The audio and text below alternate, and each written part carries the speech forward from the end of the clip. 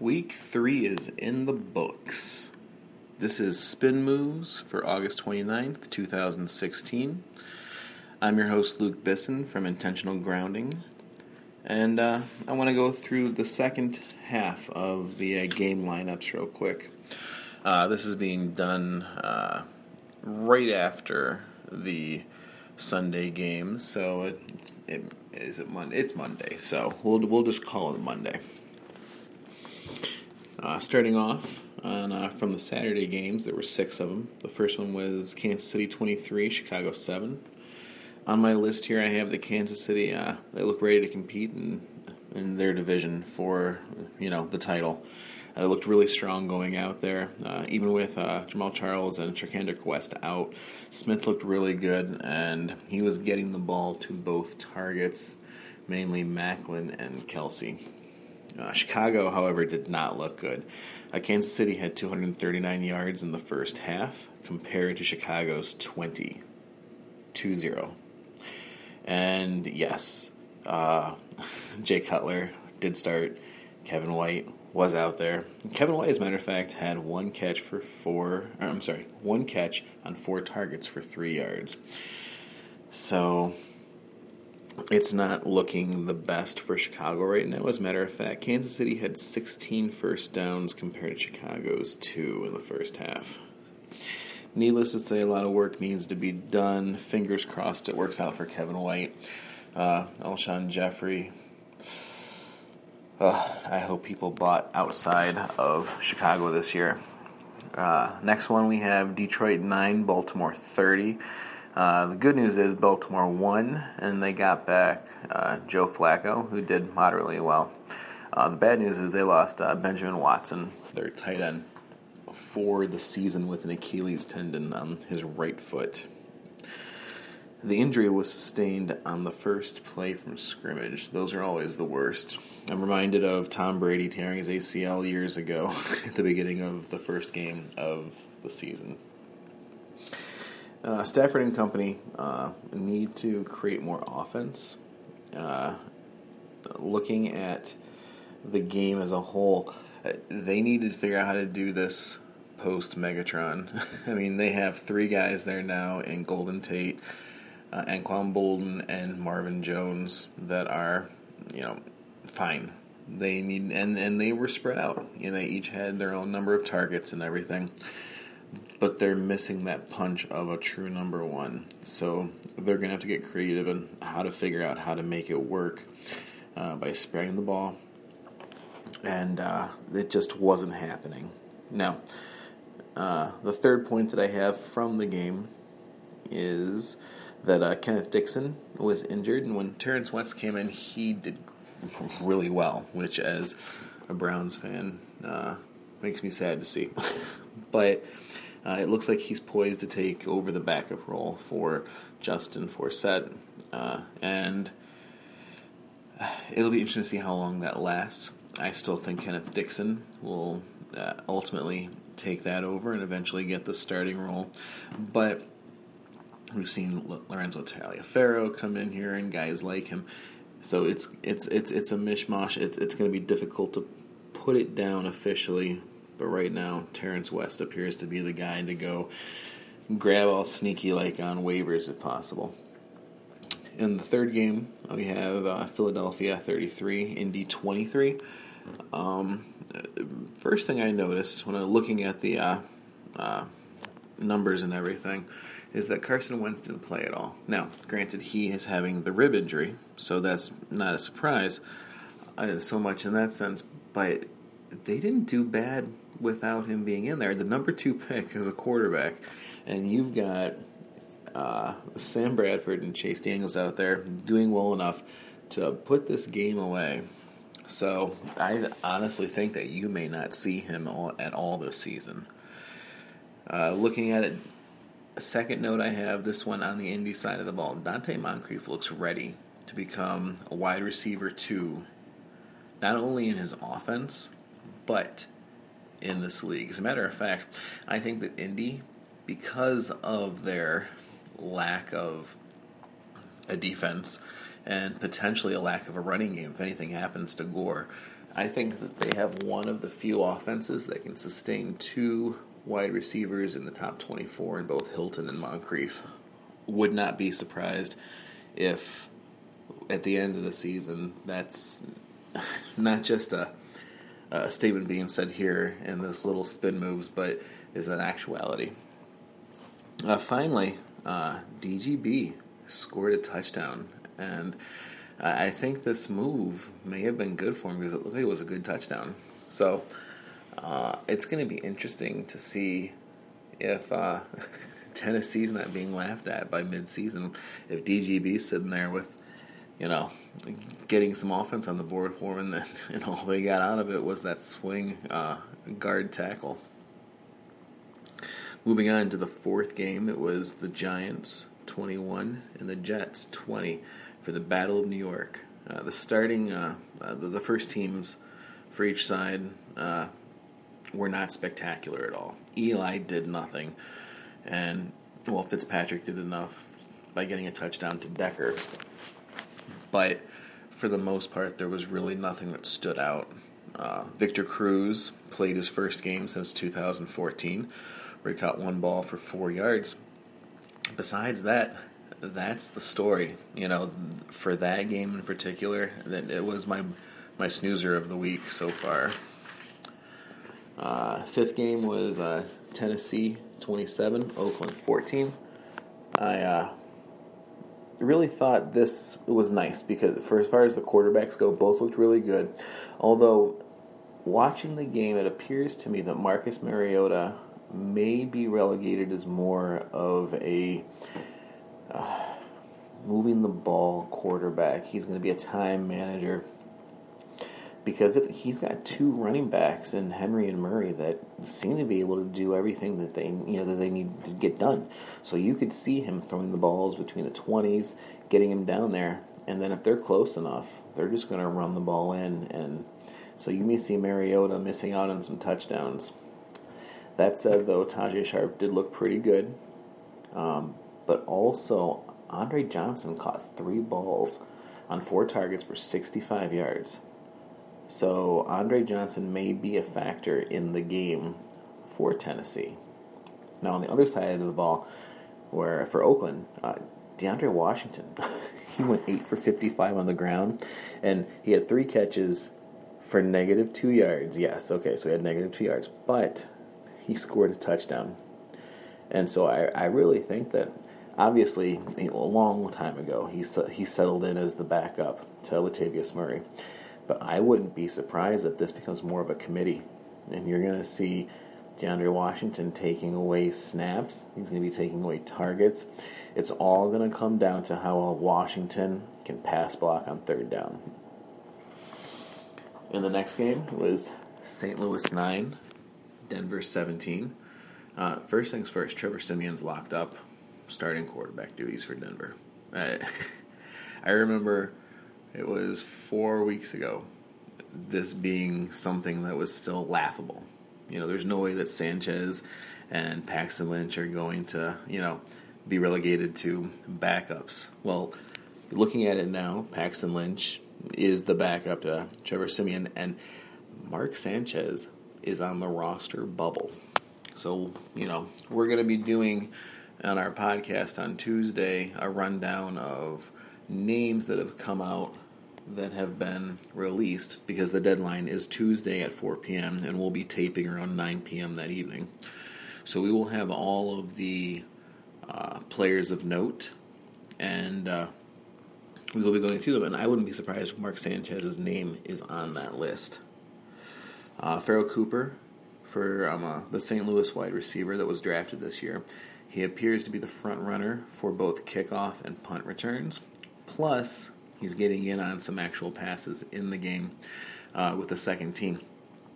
So I think that he is going to be one that sticks. And this is interesting because you had a lot of wide receivers get drafted or picked up by St. Louis in this offseason. Pharoh Cooper, Mike Thomas, Duke Williams, and McRoberts. So, and those are just the ones that are off the top of my head. There were, I believe, 6 in all. But out of that group, Pharoh Cooper seems to be standing out, at least on special teams, and that's how you make the team. On the Denver side of the ball, Ronnie Hillman was basically another name that I expected to see on the list come Tuesday. But he put up 5 runs for 45 yards and a touchdown in the game, so he may have saved himself. I don't think he's going to get back above Booker as the true backup, but I think that he may have saved himself to have a C.J. Anderson, Devontae Booker, and Ronnie Hillman backfield. Could be interesting. The only problem I see with it, though, when it comes to Hillman, as far as fantasy goes, is he's way too erratic. I would never take him, but I feel that he's more secure than a Capri Bibbs.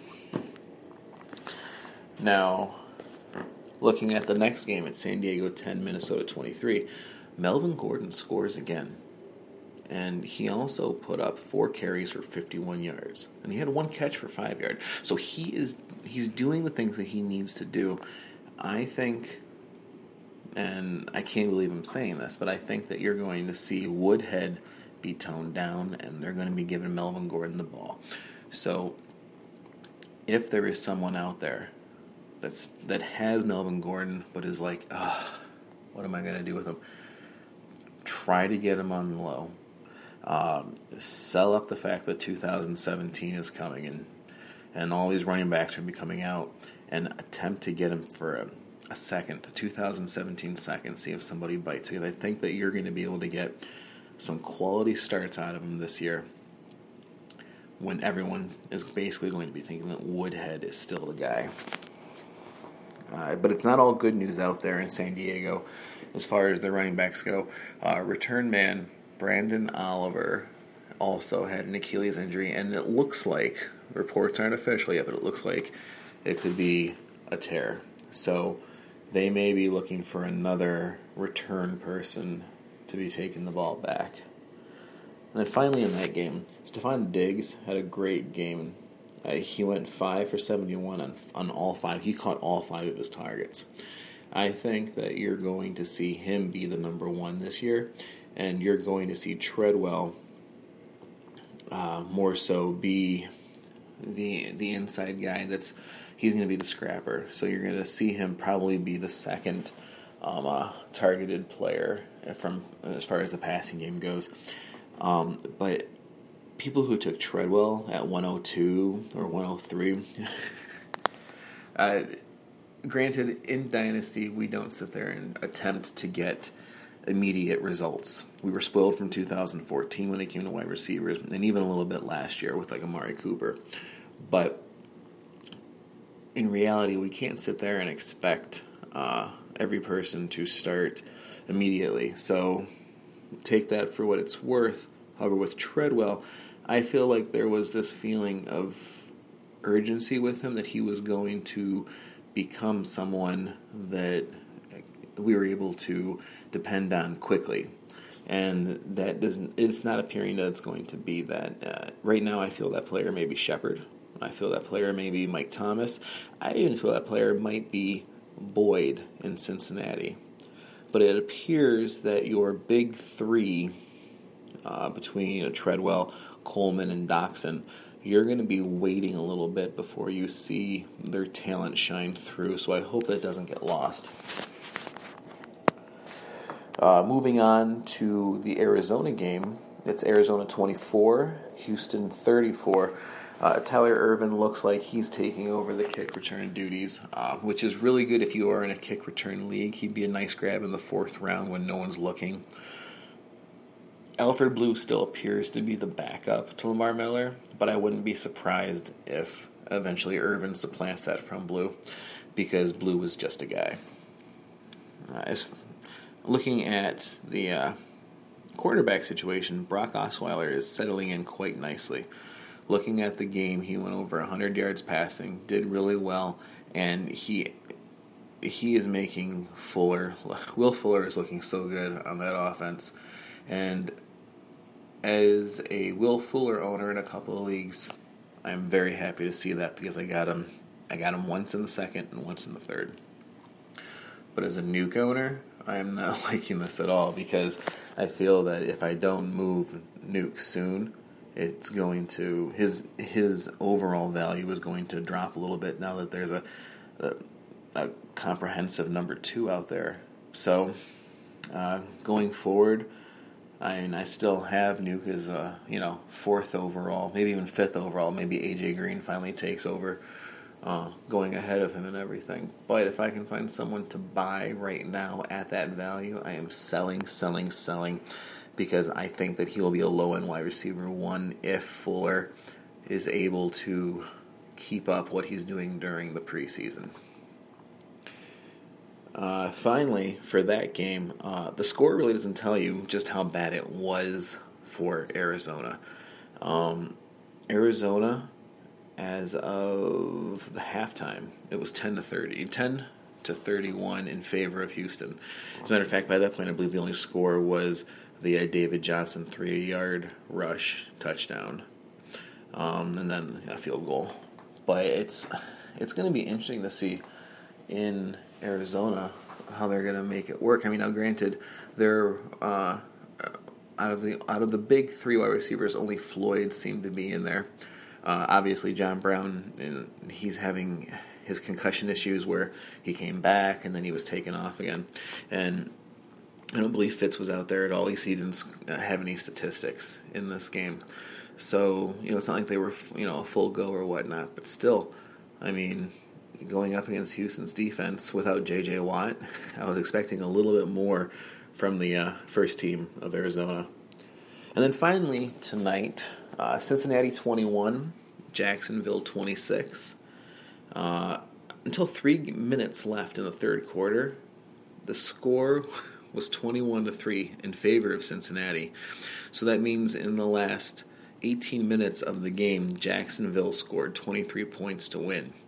Now, the last score of a touchdown came on an interception returned for the touchdown, so it's not like it was all on their offense or whatnot. But one note that I had on here, and I'm starting to see this occur quite often in this post-Hugh Jackson offense, is that both Hill and Gio are doing a lot of work. Now, granted, with Marvin Jones and Mohamed Sanu moving on, there's not a whole lot there for them to work with in the sense of, getting out and flooding those targets. I mean, plus Eifert's out, Tyler Kroft is still, out as well. They do have LaFell. They now brought Boyd in via the draft, but after A.J. Green, your running back seemed to be your most reliable option. Well, in this matchup, Hill scored a touchdown on the ground. Gio got one in the air. And so, it looked really, really good for Cincinnati in the beginning. And then, in the other running back battle that's going on right now, T.J. Yeldon had 5 attempts for 34 yards rushing, while Ivory had 4 attempts for 4 yards. Now, I'm still a firm believer in the fact that what's going to happen is Yeldon is going to be your third down catching back in the red zone, but he's going to be your main back from 20 to 20. Once you get into the red zone, you're going to see Ivory take over to punch it in. So, if I want anyone in this, I want to have T.J. Yeldon if it's a PPR. If it's standard, I want Ivory late. Finally, before I let you go, I wanted to talk about briefly 2 guys that were released today of note, Ruben Randall and Chris Givens. Now, Chris Givens you can basically scratch off, but basically I put him on here because of name recognition. However, Ruben Randall is someone who had come into Philadelphia by way of being released from the Giants, and the popular theory was that he was going to come in and be the number 2 behind Jordan Matthews. But with that release, it looks like it's pretty solid that Nelson Aguilar is going to be given his baptism by fire this year. Now, that being said, that's what the depth chart says. Now, they have DGB, so it makes sense for them to make a move. But the current depth chart has Nelson Aguilar and in that spot as the number 1 for that second side, but that could easily flip-flop by the beginning of the season. So it's pretty interesting what they're doing out there. DGB is a nice grab. I'm so happy it's working out to this point, but it'll be that much better if it's actually happening during meaningful games. With that, we will talk to you guys Tuesday night. This has been Luke Bisson. Thanks a lot.